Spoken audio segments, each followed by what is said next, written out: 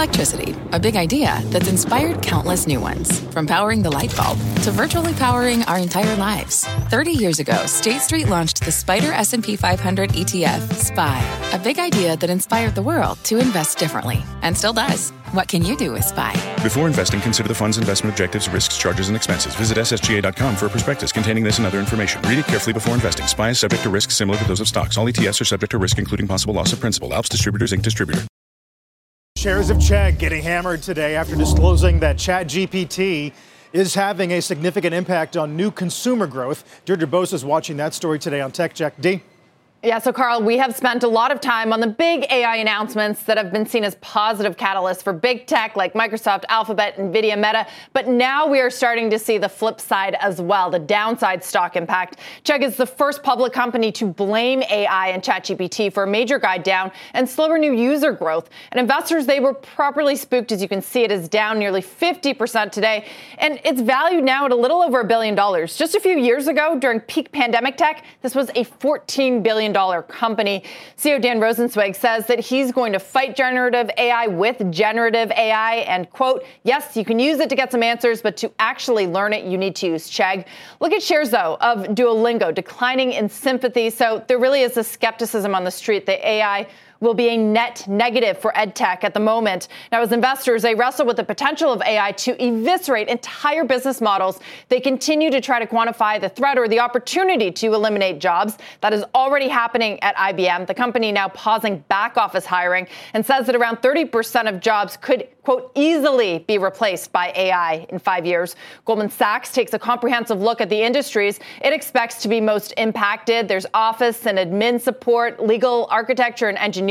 It sees as being easily automated. On the other end of that spectrum, that is less impacted, are in-person physical jobs like cleaning and maintenance and construction. Now, across all industries, Goldman says 25% of employment could be automated by AI. That is a quarter of all jobs, guys. And as Morgan Stanley said this morning, in a separate note, it is all happening so fast. And I couldn't agree more. I know. I was telling someone this morning, Dee, I expected to hear about these kinds of concrete examples maybe in the back half of the year, certainly not this week. And even the writer's strike, it's become quite a real point of discussion in trying to get a deal with the studios. Yeah, copywriting is another industry that is commonly pointed to as, being affected by AI. But, I use it almost every single day now. And I guess that is the argument here that Chegg is making and other companies you'll see make in the months, weeks, days ahead, is that it needs a human touch as well, because it's not always right. In fact, I did a search yesterday on both ChatGPT and Bard. Bard had the correct answer. ChatGPT had something that really looked correct but was not. And so, I think the formula is working with a human touch, this automated, this generative AI. And it's going to be a tough task for companies to figure out, as Chegg is finding out in real time. Yeah, and that's not even considering the negative side of cyber attacks and scams and national security. Dee, thanks so much. With us now is CNBC's Steve Kovac, along with the futurist and tech entrepreneur Sinead Bovell. Steve, let's start with you. This is a broad question, and I think the answer is it's different depending on what the corporation does and is. How will AI affect the corporate landscape broadly, and which industries will it hit the most, the hardest, or the best? Yeah, that's a really tough question because it is specific, Tyler, to the different industries. But let's talk about what we're seeing in education, for example. I want to see the grades of these kids who are choosing Chegg or ChatGPT over Chegg's products that we know are right. We already know that these things can get wrong. So as we see industries like Hollywood get affected, as we see industries like IBM and HR work get affected, how good is ChatGPT and these large language models at replacing? I'm less confident in that based on what I've seen and how good they are at giving appropriate answers. And look, there's a reason why, to Deirdre's point, that big tech is investing more in this than ever. There's a reason why Microsoft hasn't put these products into education yet. Just a couple months ago, they announced a bunch of cool AI tools for Office apps, but they're not selling that to education yet because they don't know if it's going to be helpful for students or if it could be like a cheating tool or what. They need to get those answers right, Tyler. So I'm going to give you a little anecdotal evidence. I was at a table that included my son about a month ago and two other students, one at a university, I will not name it, The other, a classmate of my son's in high school. And I asked them, have you ever used ChatGPT for anything? And they kind of sheepishly all at once looked down at their asparagus and looked away. And I said, so what do you know about it? He said, we've used it. And the college student was the most forthcoming. He said, yeah, I used it to write an essay for me, and I got a 98 on it. Wow. So, and this is there you go. This is no Maybe Trump it is University you're in either. trouble. You're I'm blowing in their trouble. cover. I am out of here, man. I'm getting out at the top tick. Sinead, let me turn to you with that bit of evidence in mind. I suppose the overriding question is, on balance, is AI going to be good for society or bad for society, and why? That's a really great question, and one with a lot of stakes. I will say at this point in time, if we can steer it correctly, putting in the right guardrails and safety measures in place, I think we could have quite an optimistic future with this technology. However, there are a lot of things contingent on that and a lot of decisions that need to be made ahead of that to kind of reach that overall scenario. I will say what is guaranteed over the next decade is a lot of change and a lot of disruption. And we need to be in an environment where we can absorb that and harden our institutions for that, which involves things like a lot more foresight. We had mentioned here education being a little bit disrupted.